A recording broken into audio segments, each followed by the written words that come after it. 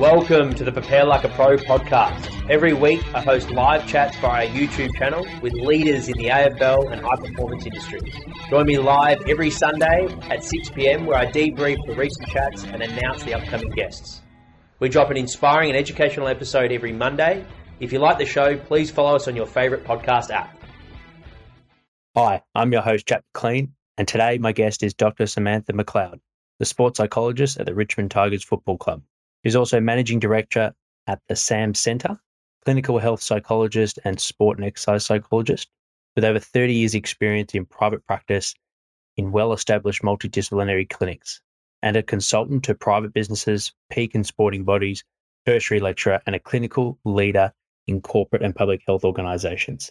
Highlights from this episode: we discuss what it takes to develop a champion's mindset, mental skills athletes can start practicing now to become elite, importance of getting out of your comfort zone, why resetting throughout a performance is critical to remaining calm, and how to improve your recovery and performance with diaphragmatic breathing. Before we start this episode, join us for our next Prepare Like a Pro live coaching event. We have one for Australian rules footballers on AFL game day recovery and how to improve your energy and performance for game day. That's on Friday, the 26th of August. For more information, click the link in the show notes. And another for strength and conditioning coaches, what you really need to know as a strength and conditioning coach, not only from the coaching side of things, but as well for running your own business. That's also on Friday, 26th. And for more information, click the link in our show notes. Let's get into today's episode with Samantha. Hope you enjoy. Welcome, Samantha. Thanks for jumping on.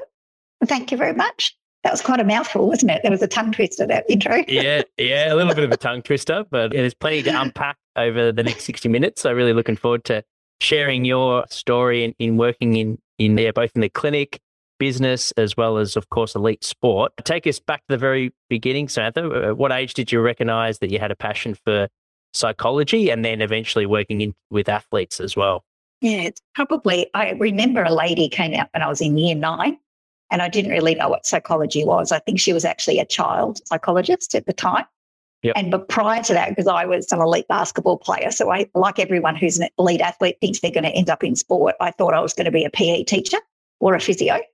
And I'd done some placements with my auntie who was a teacher, and then I'd gone into hospitals doing physio rounds, and I sort of ignored the average. I really was only interested in the people who are really quiet or the people who are arcing up in the playground. So I sort of said, I wonder what those people do. And then this person spoke to me in year 9 and I just knew. And I thought I was going to work with young people, which I do, but ended up sort of in the elite end, really, even not just sport, but work with gifted kids and adults as well. So, yeah, so I sort of knew pretty early.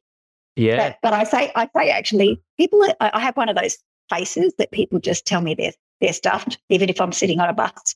So I think since I was a kid, I've been holding everyone's secrets, trying to find what I was meant to do when I grew up. Very good. That's a special power for a sports psychologist or any psychologist, I imagine. But what about strong influences or mentors, if you like, throughout your career today so far?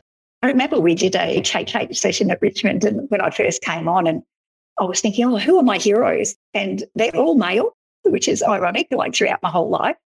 Yeah. I did have some teachers that had a big impact on me, but probably one of my first real elite coaches in basketball when I was playing at Bulleen Templestowe and then played National League. He was a real innovator and pioneer, and we were doing probably since, state team since I was 14, doing a lot of sports psych stuff. Like he was a PE teacher, but he just learnt rapidly. And so I learned all about, a mental rehearsal I would do for my own games. He would prepare us like professionals. We would do all the stuff like that. So I sort of had that grounding really early on.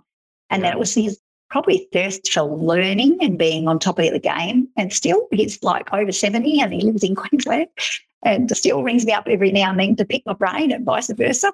Oh, how good. So he's been an influence my whole life. Probably the next man I'd say was when I was doing psychology, and that was my mentor and supervisor, Professor Rob Kirkby. He was quite a well-known sports psych at the time, and he actually sort of really suddenly died at my last year of my PhD. He was my PhD supervisor, but he was like over 60 and he would just run. He just thought he was like 30, so he died doing what he wanted, running and just had a heart attack. So that was very difficult, but he was my mentor for about 10 years.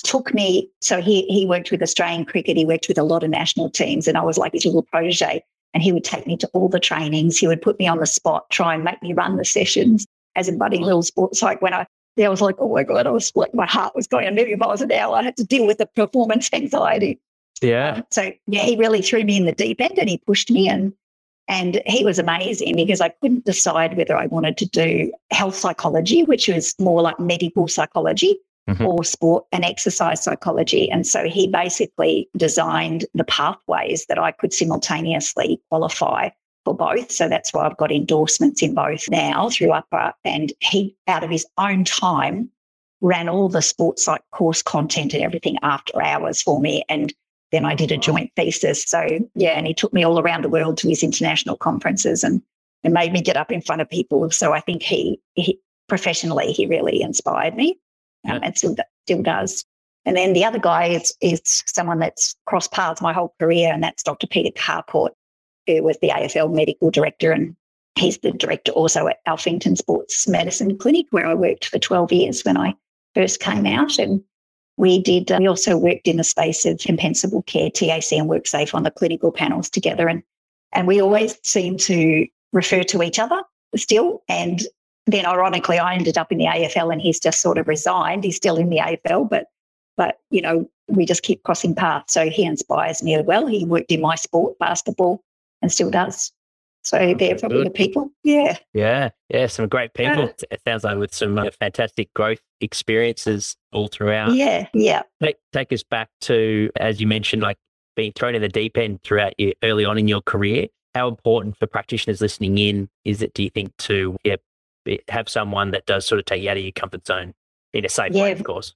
Yeah, very. And even, I do supervision for placements for students and things. And I feel like they're still quite nervous to go out, like they've had the training, but to actually run the interventions, even take someone through a relaxation script or a meditation script. He used to make us, like we would run the groups and we would be the participants and we had to do all of that. And then each of us had to be the facilitator of the group and do all this practice. So he really was into building the efficacy for us. And I think a lot of the courses aren't run like that anymore, but I certainly do that for my supervisees, is say, here you go, give it your best shot. You're going to learn something, but the way to do it is actually do it. Applying it. Get practice. Yeah.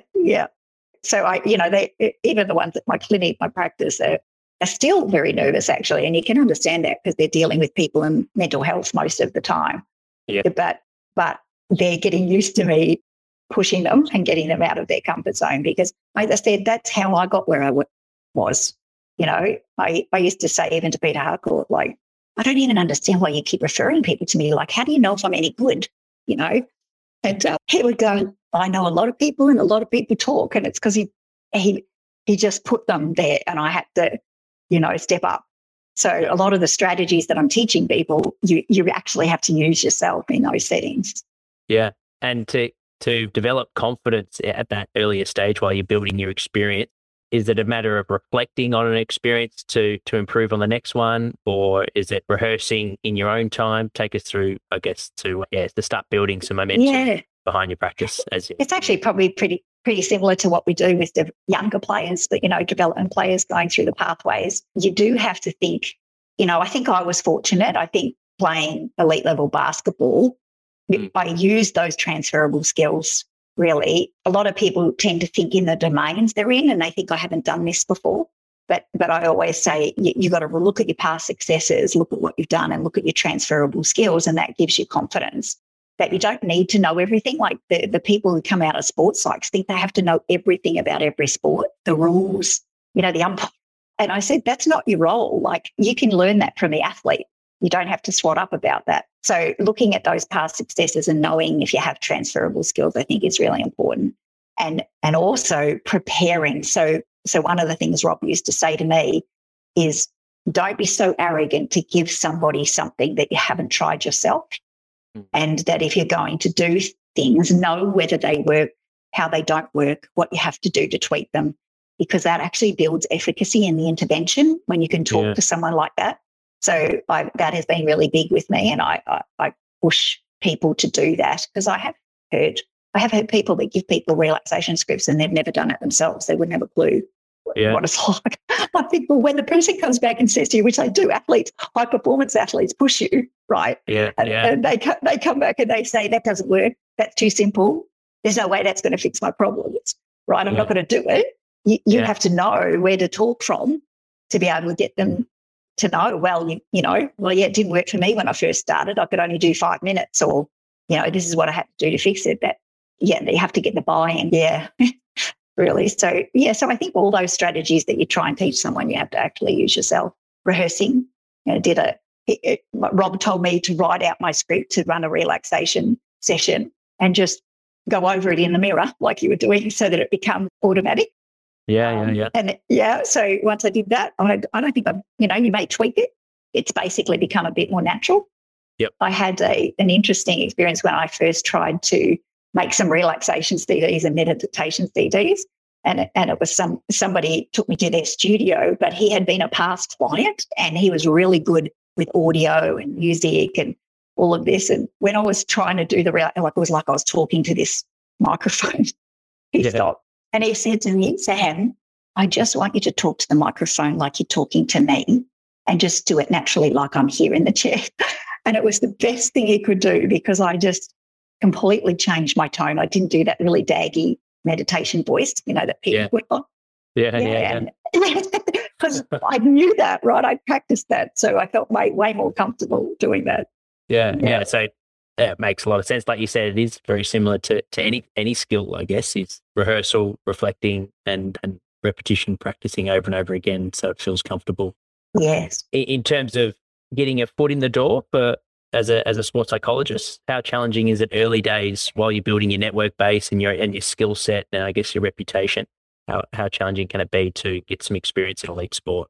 Yeah, I think in Australia quite challenging because, in a lot of other countries it could be a full-time job. It's, I think, probably more so with the increase in mental health problems in athletes that's where psychs are now getting the roles in elite sport. But really, unless you're aligned with an institute, it's very unusual to get a full-time role. So that's why I always say to my students, you have to learn to generalize and have good clinical skills, not just be a performance psychologist, because you're not going to be able to get a role like that. My whole career, I've probably had numerous consultancies running at the same time. Yeah, so working with a number of teams or organisations, doing it in private practice, lecturing in it, so there's a variety of roles a sports psych can take, not just one-on-one or with a team. So I try and get them to think more broadly about how you can use your skills. Yep. And then from obviously from a financial point of view, that makes a lot of sense in terms of job security and building to a full-time wage if there aren't many full-time contracts out there. But do you find also by doing that without a generalist approach and getting exposed to a lot of different environments with different clients that there's good reference points when working with athletes because you've had more experiences or different variety of experiences?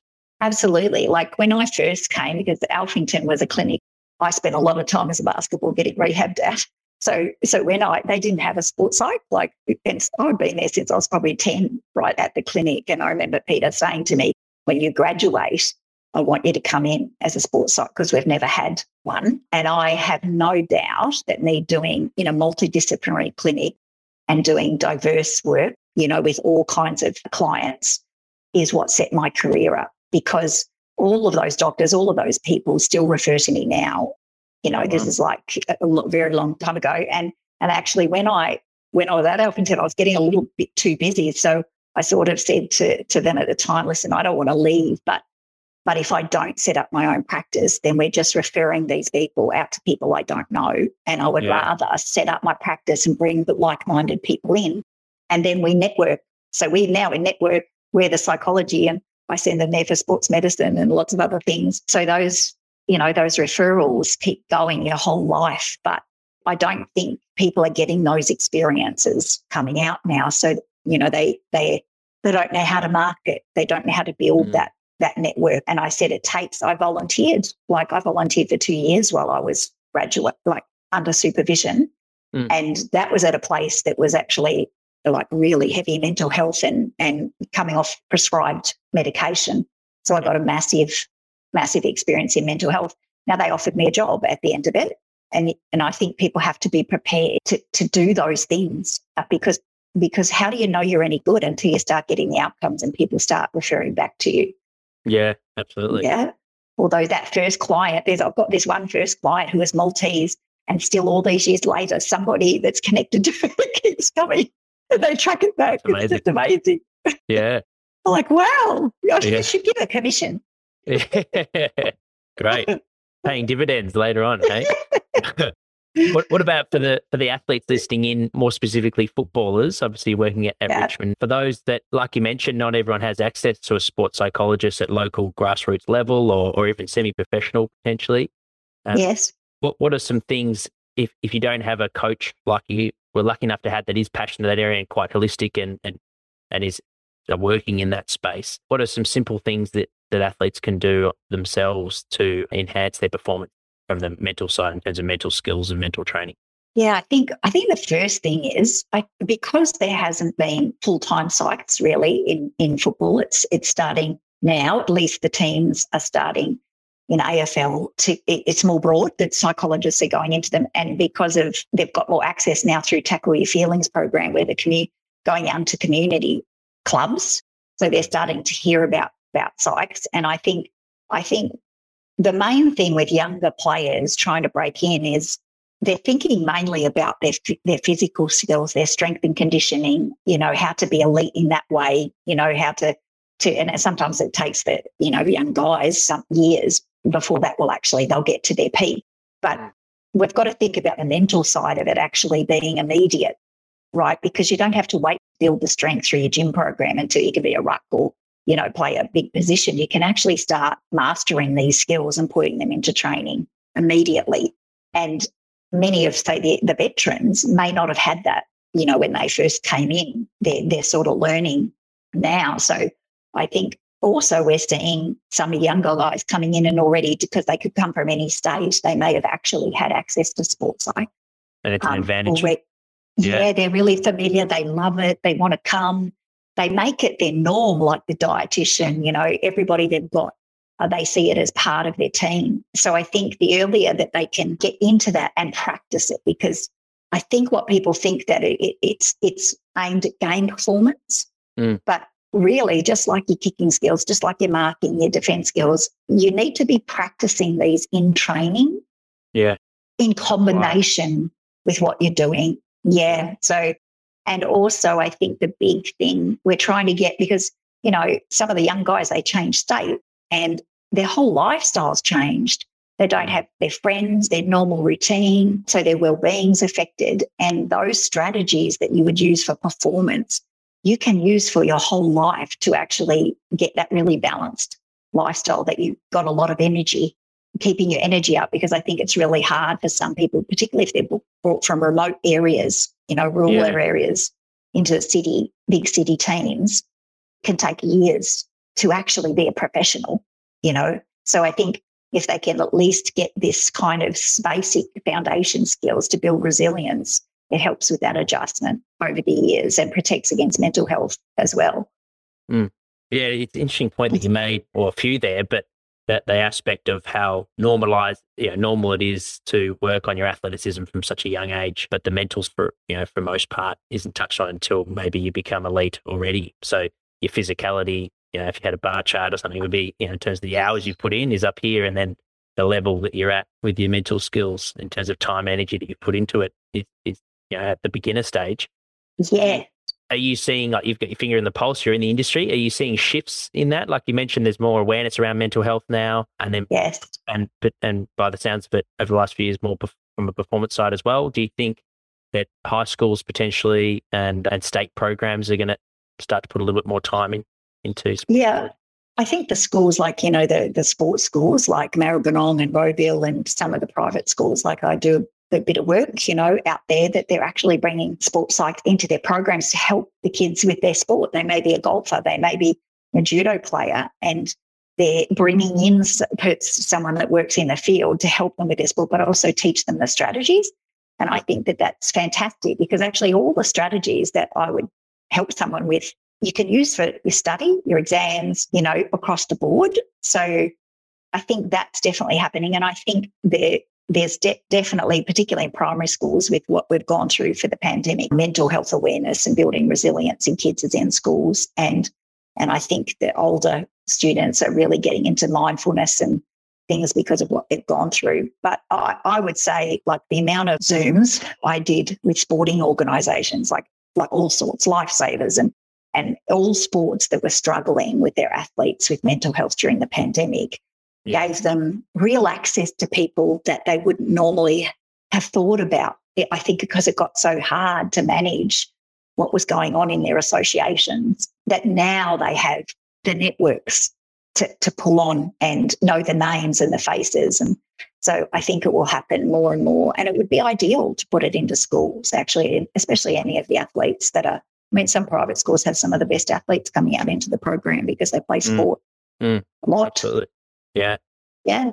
And tricky question. There's probably not an answer to it because there's a fair subjective side to it, I imagine. But the pandemic to a side, like with mental health and players, AFL players, it's been reported, each year or so there'll be a few that retire early due to mental health. And do you think that as a society we're just generally more aware of our mental health, or do you think there's actually increased mental health issues over the last sort of decade? I think both. I think our mental health literacy is improving so people can detect it more. And I also think, particularly in AFL, once somebody leads and role models talking about it, it makes it a lot easier for everyone else. That happens all across, when there's abuse, that happens too. If people speak up, you get 16 others who are going to tell their story. So I think, and particularly, for me, in male mental health, that's really important because we know it's underreported and we know the suicide rate is higher. It's particularly in young males. So it's important that people feel comfortable doing that. I do think particularly the demands of professional sport are impacting on mental health. And I particularly worry about the media lately and how they don't understand the damage that they can cause and how these people's lives and well-being get affected. And I think they need to be educated. And I don't think they should be able to come out into journalism without really hearing a story of what I have to sit and witness. So I think the demands are much bigger now. Yeah. Thank you for sharing that insight. It's really good to hear sort of your thought process in that, and it makes a lot of sense. With the media side of things, do you think the ethics have been crossed, do you think, over the last few years with players and some of the stories that are shared, or like how can we move forward with it, do you think? Yeah, I think, and I've said this for a long time, it's one of my pet peeves. I really like to, sometimes I want to run onto the stage and interrupt an interview because they don't understand. They don't understand what they're saying, and they don't understand what an athlete could be struggling with, that they say such things. So their mental health literacy is poor, and they can't imagine what they're doing. They wouldn't imagine what it's like for someone with social anxiety. So I do think that what's starting to happen is the athletes are speaking up. But, there's been some quite tragic circumstances for that to happen, and that should never get to that point. And I also think we're definitely, as a College of Sport and Exercise Psychs, we're starting to feel that we need to have a voice in that area and make sure that it's understood and speak on behalf of the athletes that we treat. So it is something that I think will move forward. And there's certainly a lot of discussion among the psychologists in Australia about this. And, we wouldn't want to let it get to the point that there was, a suicide, because you see this stuff in schools, right? I mean, if people feel badgered and harassed and provoked and taunted to some degree when they actually know they struggle with mental health issues. We've seen that in schools. So I don't know why. I don't know why that's necessary. Most elite people and professional people who've been able to deal with media can answer most questions and should be given the right to actually say, well, I don't want to answer that. I don't understand why somebody would want to keep provoking somebody who already has enough stresses. Absolutely. Yeah, I was trying. Couldn't agree more. Yeah. Hey there. Hope you're enjoying this episode with Dr. Samantha McLeod. We're just going to take a quick break to hear a snippet of our interview with Matt McGregor. What about highlights of your career that you look back fondly and that you're proud of? I was really lucky when I got into the Olympic sports. Typically what happens, it's a 4-year cycle and staff sort of leave, get to Olympic Games. It's been a huge build-up, really exhausted and leave. So there's often jobs and opportunities in that first year or so. I actually got in right at the tail end of an Olympic cycle, so I kind of parachuted in. And the kayak team was one of the first teams that I got to work with, and we had an Olympic athlete, and Hannah Davis, and she won a bronze medal in an absolute nail-biter of a race. And amazing. I wasn't there, but I was watching it at home, and I was just jumping off the couch. It was the most sort of thrilling thing. And this was one of these races where it was literally like that, and it was the last stroke they got across the line to win a medal. To hear the rest of the episode for Matthew McGregor, make sure to scroll to episode 93 on the Prepare Like a Pro podcast. Now back to Dr. Samantha McLeod. Thanks for listening. Hope you enjoy. Going back to the athletes, for developing listeners, you mentioned how important it is to start practicing mental skills. When you're working with an athlete for the first time, what do you like to see in terms of how coachable someone is, and what can young athletes take on, do you think, to make the most of working on their mental skills and mental health literacy in terms of their mindset when they're working on these skill sets?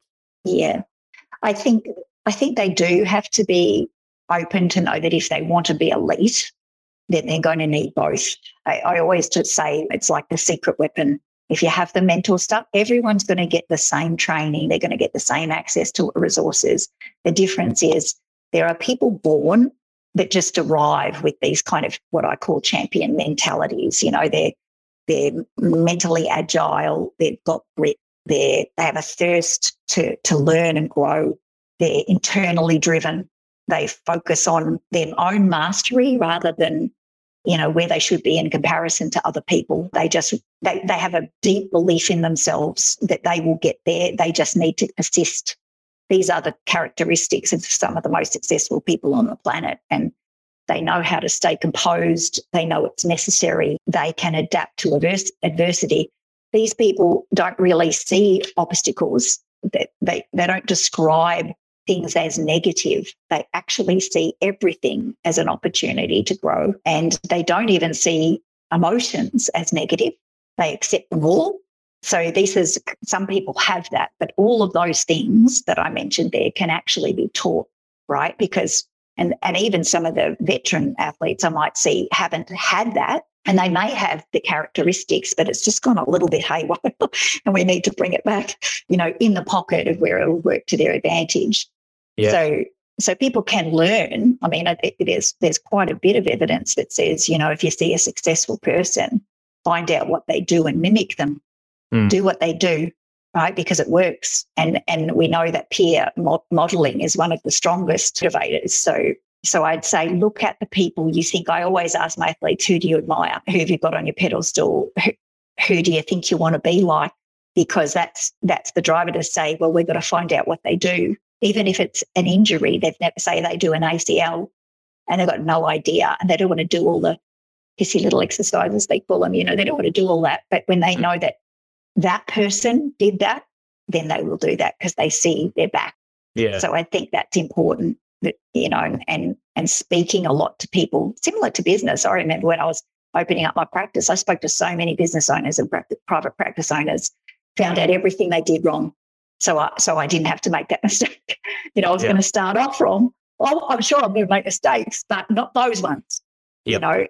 And so if they could, the more they talk to successful people and have those mentors, we know that mentors actually are, even in the gifted people, it's hard for them to find mentors, but we know the ones who really succeed will have mentors in their lives. And so I spend a lot of time trying to find those people too for elite and professional people, because otherwise they won't be challenged. They need to be challenged. Yeah. So, I think there's so much. of where they can start. It doesn't really matter that people will take one strategy. Somebody might like the breathing and that's where they start. And somebody else is really visual and likes the imagery.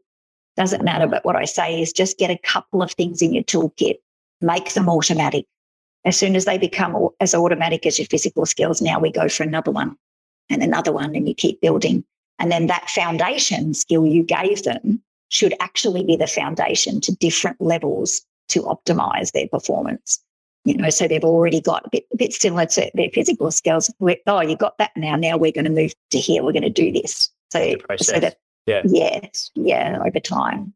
And like you mentioned, like even veterans that are champions in the game are still working on this area. So it's fantastic for young athletes to know that, like you said, it can be an advantage the younger you start, no doubt, in terms of setting up your career. For those that are listening in that want to strengthen their inner belief or strengthen their ability to compose under high pressure moments in a game, you mentioned the importance of practicing it in training for transference on game day performance.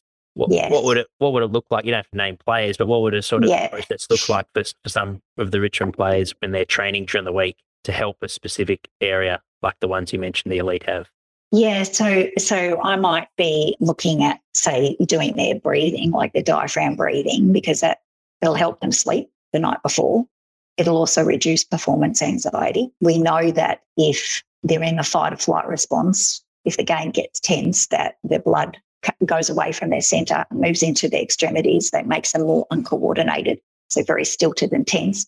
So it keeps them relaxed, which gives them a chance for the automatic physical training and motor learning to occur. So instead of just thinking, you only use that when you actually feel anxious, we would be getting them to train it, say, with set shot kicking, use it, practice it in between any breaks of play, quarter to quarter to reset, even just, set of bounces while they're all walking back. They have scrimmages, those kind of things. If the coach is yelling at you, use it then to stay composed so that your arousal doesn't go up. So we were trying not to go up and down like this with the game. We're trying to stay in a certain pocket. Yeah, because for the reason being, would that be quite exhausting if you're sort of spiking up, down? Yeah, it can be exhausting, but also it means you're very reactive to what's going on. And what we're trying to do is build resilience, which means your inner world is what you can regulate and what you can control, and the external world is going to be chaos sometimes. Mm-hmm. That doesn't mean you need to match it in your internal world. We have to keep this grounded because we expect that to get chaotic. But the more you can stay grounded, in fact, when you teach people this kind of real groundedness, this is where they get into the zone and into the flow experience by being able to do that, because it feels so weird, so surreal, that they can feel all of that when it's going real fast out there. Yeah. And they feel like slow-mo. Yeah.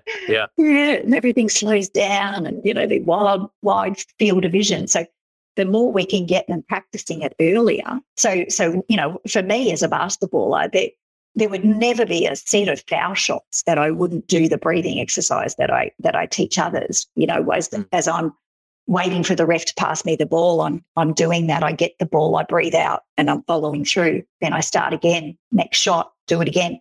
So that's at training. We were doing all of that at training so that it's paired together. That state that I felt is paired with success, which also then leads to imagery, mental rehearsal, where we want you to be rehearsing it in the state you want to be, not tense, not anxious. And the more likely you are to achieve that state, then the more likely you'll see successful outcomes in that imagery. So that's what I mean by there's a foundation block that you start from, and then you can, put other skills in there, confidence building and changing. I think the big thing for young footballers coming through, usually they've been the superstars, right? If they've got drafted, they've been the superstars in their junior teams and playing well. But then they come in as now small fish in a big pond with people they've idolised most of their lives, and they feel like they're behind the eight ball on everything. They've got to catch up on strength, on speed, on diet, on, mental stuff. And they come in and they're like, how can I possibly absorb all of this at once? And for them to understand nobody does that. They do it over time, and to give yourself patience. But the mental skills You don't have to wait for that. You can do that immediately, and that might actually help you while you're a little bit impatient. The other things have to build up over time. And throughout all that, you can start to see how important it is to have awareness, especially in a fast-paced, chaotic game like football. So you can have all the mental skill sets in the world, but if you don't know, like you mentioned, having that pairing of when an umpire or a ref passes you the ball, or you're lining up for goal, to be able to tap into those, into diaphragmatic breathing. Yes. I imagine that is it the same process that by doing it and practicing it throughout training, that starts to become automatic? Yes, becomes automatic. So my supervisors used to always say to me, you don't learn to swim when you're drowning. You won't know how to swim. Right? Yeah. So you actually got to practice that. You've got to practice that a lot so that when you're drowning, you've got a good chance of getting out of there. And that's what I say to the guys. These have to be practiced. So I want you to do it like I did it, right? I remember when he took me through all these groups and I had to do it. I did it every red traffic light because I had a million jobs. I would do the breathing. I would do it before and after eating because I got 6 times a day.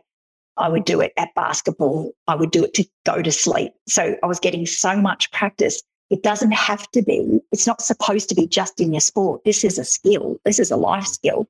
And so is imagery, because we know the evidence shows that those who can visualize what they want will more likely get it, right? When they create clarity and map it backwards. So all of these skills can be used. That's why I say I use performance psychology for all my clients, because doesn't everybody want to be the best that they can be? In every moment. Yeah, even if it's in their relationship, even if it's just at school, Yeah, so why would we say that all for elite and professional athletes? It's just that the demands get higher. Yeah. So they get more rattled. There's more sport-specific factors like, major injuries, performance issues, contracts. That's what's different. Mm-hmm. And for athletes listening in that want to start practicing and pairing it with their activities in life and at training, what would be a simple method to follow? Yeah, let me think where you would start. I probably think the biggest thing is the awareness. So what people tend to do is they worry about their mistakes. They worry about making mistakes because they want to be better. But mistakes is completely expected, right? That's just the chance. You're doing something that you're learning. We expect mistakes. I would say the people who, even when they're still playing, when they're 60 playing their sport and they love it, they're the ones who recover from their mistakes the quickest. Mm. So I'd say as young athletes, the first line would be, are you spending, 50% of your concentration on that past mistake, which only leaves you 50% concentration on this present moment? Mm. And then they wonder why they get a roll of mistakes, because they're actually not able to have 100% focus here. And they can't tell me if there's a golfer's swing, say, or something like that, if they've got 50 back there and 50 here, when I ask them what went wrong in your technique, they can't tell me, right? But when you've got that focus here and you recover quickly into here, so that's what I'd say to young people, they get, as they want to achieve, they get very critical of themselves because they think they're trying not to make mistakes. That's never going to happen. What we're trying to do is recover the quickest. On anyone on that ground, you want to be the quickest that recovers from a mistake. And if you keep doing that, then you're going to, mostly, but maybe 90% of the game, be the one who maintains the focus and endurance for longer. And we know that persistence and being present are two big predictors. So I'd say that they need to stop criticizing themselves and learn how to propel themselves into the next moment. And going back to your career, Samantha, so we had talking about challenges that you've faced, but from a professional sense, what's been a major challenge that you faced and how did you learn or grow from it? Well, there's been heaps of challenges. I think even from when I had my PhD, so I started, I was playing National League basketball and I was doing my master's still, right? So I was trying to do my master's and I was running around the countryside. I had 100 jobs. I was still working I was a psychologist, but I was working at that Footscray TAB and in a sports shop because I needed the income, right? And then I was sometimes working with other teams. So I was doing my own basketball and running around. And then it got to the point that in my PhD, like it took forever because I had to do it part-time because I was working.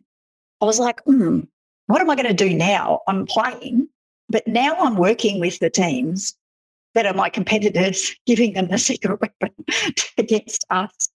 And it was a really tough decision because I loved both, but I couldn't keep doing that ethically. I was like, I knew I was going to play my sport as long as I could, but I also knew that I wanted something outside that. So making that decision to give up basketball, even though I was still, pretty fit, I could probably have still played.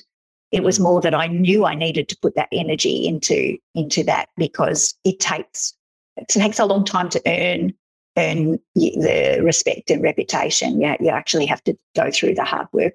So that was one big point for me. I think my supervisor dying in the middle of my PhD, and he was my clinical supervisor, that was massive. It probably took me about 12 months to get my head back to finish the PhD. Yeah. And I was working full time as a psych then too. So that was massive. And then I think the weirdest thing for me was probably because I've worked in my sport, that was probably obviously it was the easy pathway for me. I could work with National League teams. I could work with my own club. And I think I've noticed this with other psychs too. It's actually harder to work within your own sport somehow because you're well known, right? You're well known.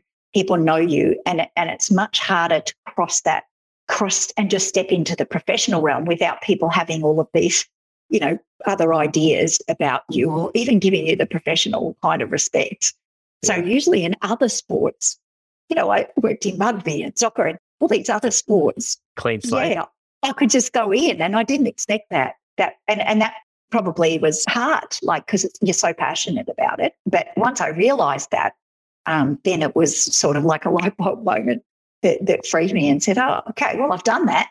I don't have to do that anymore. And that's when I actually decided to take a gig at AFL. I was sort of like, and in the end, I realised it was probably what my whole career, everything I've done has amalgamated to come back to this, because I think I was always passionate about male mental health and helping high-profile males achieve what they want to and still stay sane. Yeah. Yeah. So it's amazing to hear, and it's definitely been a common theme with all the guests that have been on the show is that the journey isn't all laid out in front of you and linear. It's, you sort of take what's in front of you and make the most of it and see where it ends up. That's great. Yeah. And on the flip side, what about over your career? What proud moments? I was thinking about this question when you said it. I thought, I think I'm very similar to what I try and get my athletes to say it to be like. Actually, my most enjoyable moments is actually just doing work. I feel so fortunate, and I feel really privileged to share and witness some of the stuff and build the rapport and trust I do with some of these athletes who have had really difficult times. And, when I think about it, I've been able to help my own grassroots basketball club when they were struggling in the pandemic, which meant a lot, to right up to the Opals, trying to prepare for the Olympics, and they were in a pandemic. There's moments like that I think I've really been lucky. I've been in multidisciplinary teams, which I love because I learn heaps about that. I work with gifted people who challenge me and make me be a better practitioner, and I learn and I have revelations and I have to keep on my toes. But I actually think just the whole thing, I just feel like the whole thing is incredible. It's incredible to witness people's journeys. And I think the only time I get really emotional is when they get happy, when they get to their holy grail. And then they're like, oh, my eyes tear up, and I get, they can tell me all these tragic things, and I'm like, just, there, just going through it. But when they make their dream come true, when they fight through stuff that people would not realise they're going through, I can't even describe it in words, really. It's incredible. Yeah. I can imagine some special moments you've shared with many people. That's inspiring work.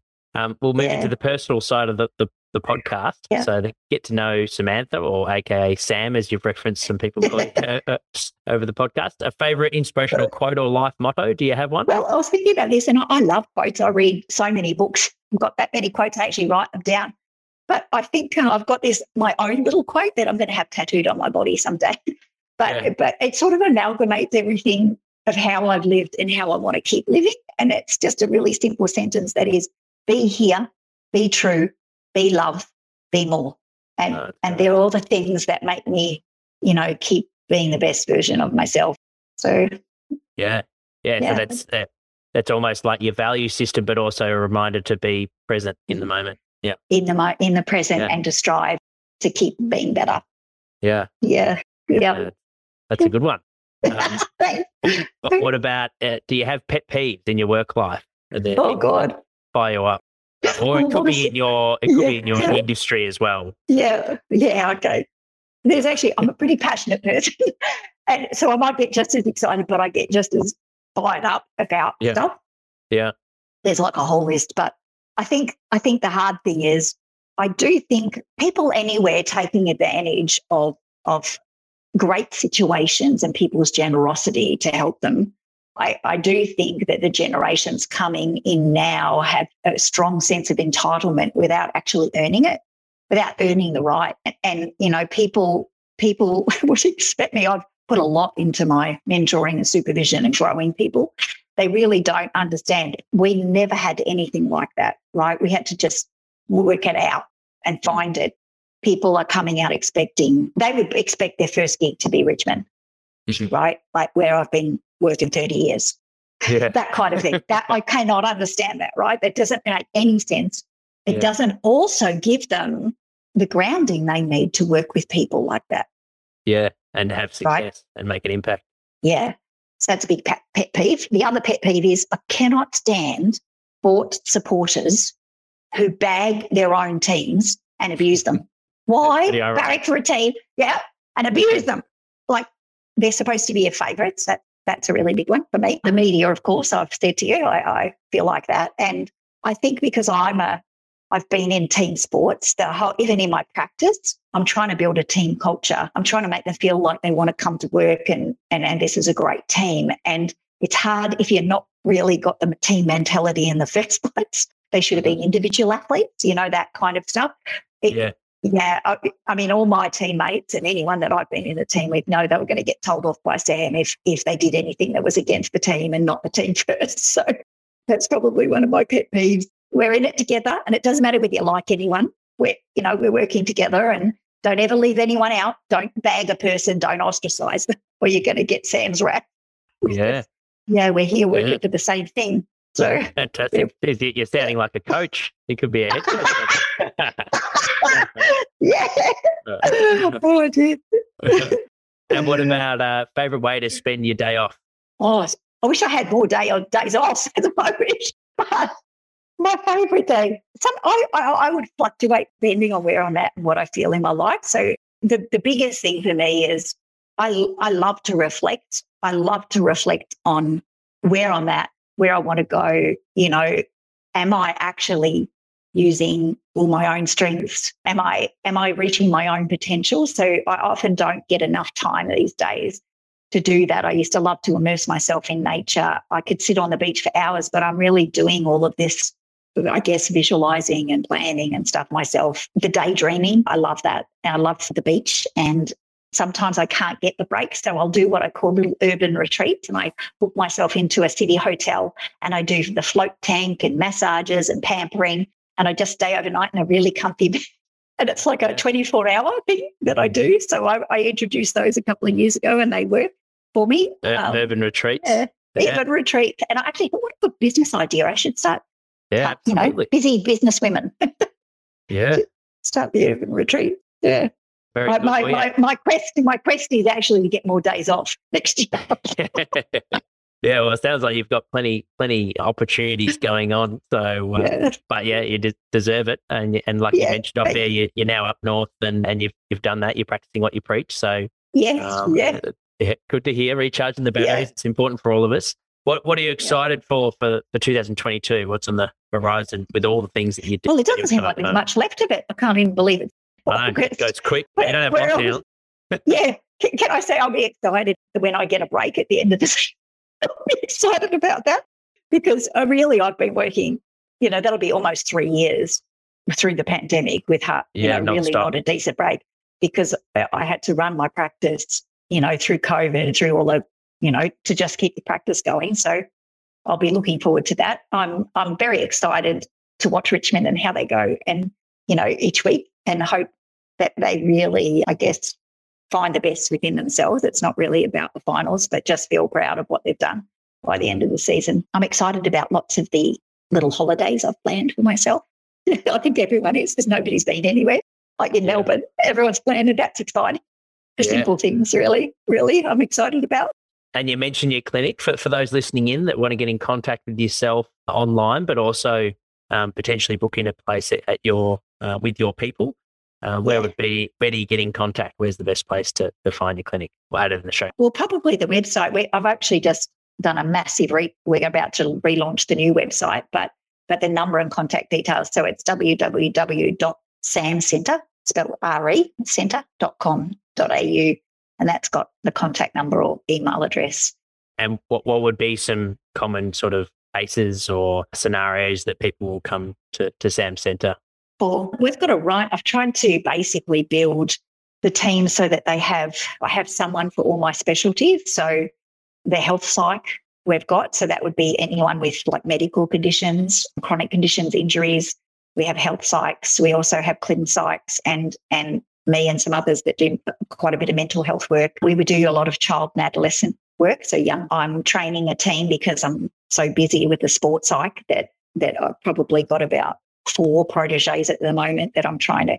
They do a lot of the referrals that I can't take. So we've got quite a big focus on sport and performance psychology, and also the kids at school, because we used a lot of work for that. Yeah, they're probably the most. I mean, I'm the only one who works in there, because after I finished my PhD, I went and did a master's of gifted education. So the reason I did that was because I was sort of attracting elite people with mental health, but they also wanted, a bit like what I said, they wanted more than just their sport. They were interested in making a difference outside their sport. So it married quite well. So I specialise in that, and working either with young people or gifted adults, which there are quite a few in sport. Yeah. Yeah, absolutely. Yeah. Well, for those listening in, it might be parents, it could be young athletes or coaches, practitioners that work in performance that want, or business owners as well. Yeah, make sure to get in contact. We'll add the link in the show notes. Last question for you that's just popped up in my head. You mentioned how important it is to have an open mind for these methods to work. You do hear some athletes, that potentially maybe more experienced athletes, that that stuff's not for me. It's a closed-minded, however you want to word it. But what would be your approach to when hearing an athlete that is it a matter of just letting them be and they've got to come to you, or do you feel like at times you can start to shift that closed mindset towards being more open?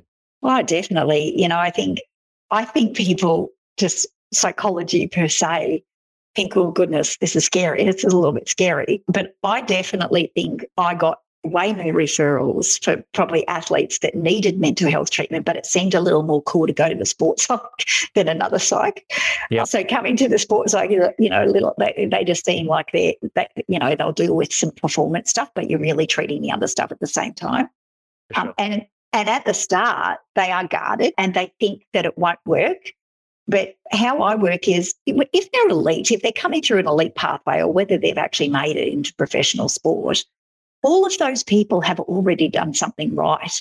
They know how to play their sport because they've been picked, right? So it's not necessarily about teaching them and trying to get them to do these new stuff. It's trying to be a mirror and let them see who they really are and what they can do, because a lot of really prolific athletes don't know how to turn on their strengths because they don't see them as strengths. They're so natural to them. So sometimes it's not about saying you need all this mental skills. Sometimes it's about saying, what have you got? Do you know you have this? And what about if you just turned it on consciously? What would happen? Well said. Well, yeah, thank you so much for coming on and sharing with us your journey as a sports psychologist, working in the clinic, running your own business and everything you've done. You've lived a full life, plenty more to come, of course. You've mentioned your website. For those that want to connect with you, maybe practitioners, where's the best place? Are you on social media or is it LinkedIn? Yes, yeah, we've also got the Sam Centre Facebook page, and we've got the Sam Centre LinkedIn page. We're on Twitter. The email address also is on the website. So usually it's emailed through to reception, and then whoever it needs to go to, they'll forward it on. Yeah. Very good. Well, yeah, thanks again, Samantha. Thanks for jumping on. Thanks, Jack. Thanks. It was lovely to see your face. Yeah, we'll have to catch up in person at some point and share a coffee in Melbourne or something like that. But if we have time.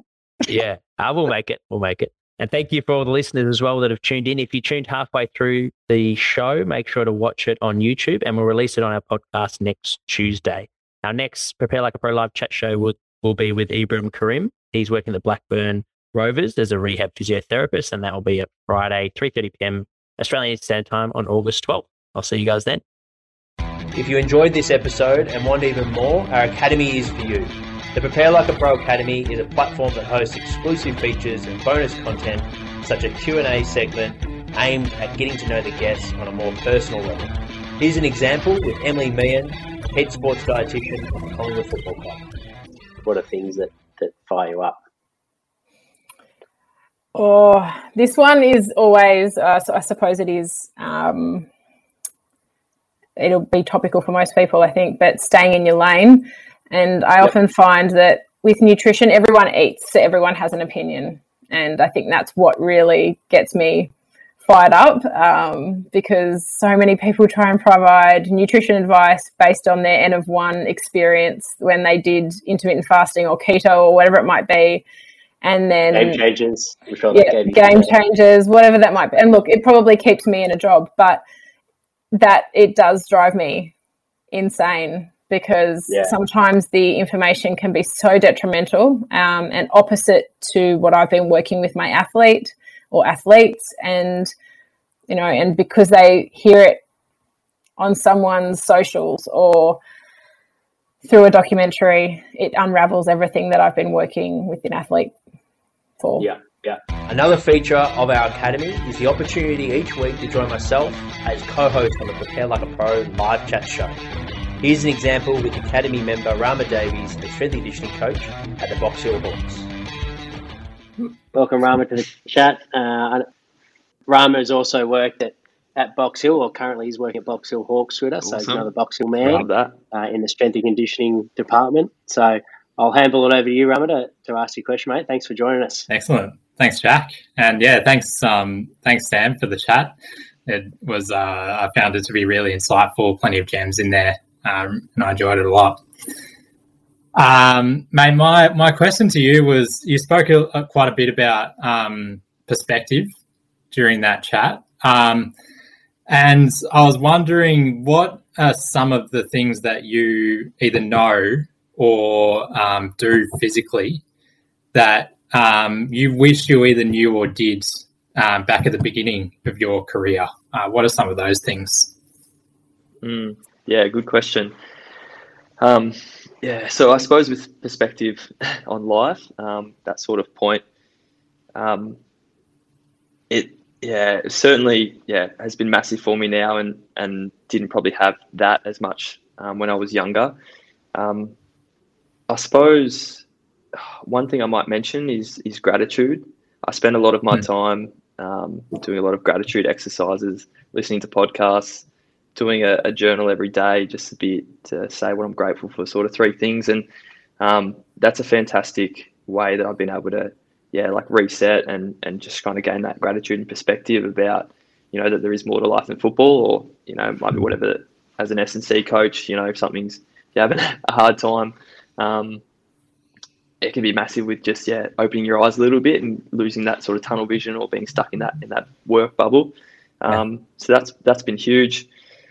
I think I wish back then, when I was younger, I asked more questions and was a bit more open to different things. I think I was a bit single-minded back then, and I thought there was one way of doing things, and if I kind of didn't have that fear of asking a silly question or fear of judgment, it would have got me a lot further, and I probably would have learned a lot quicker. And being open to sort of different things, because you never know what you might find. It's just, there's so many people, like great people out there, knowledgeable people to learn off. And there's plenty more where that came from. If you would like to learn more, then enter patreon.com/Prepare Like a Pro or head to the link in our show notes. Thank you for listening to the Prepare Like a Pro podcast. If you like this episode, it'd be a massive help if you could like, follow, rate, give a review, or even share with your mates. The show is recorded in Melbourne, Australia. Be sure to follow our Instagram page for all updates on our latest and greatest. If you would like to get in touch to suggest a guest or advertise with the Prepare Like a Pro podcast, please email me at jack@preparelikeapro.com. Thanks so much for tuning in.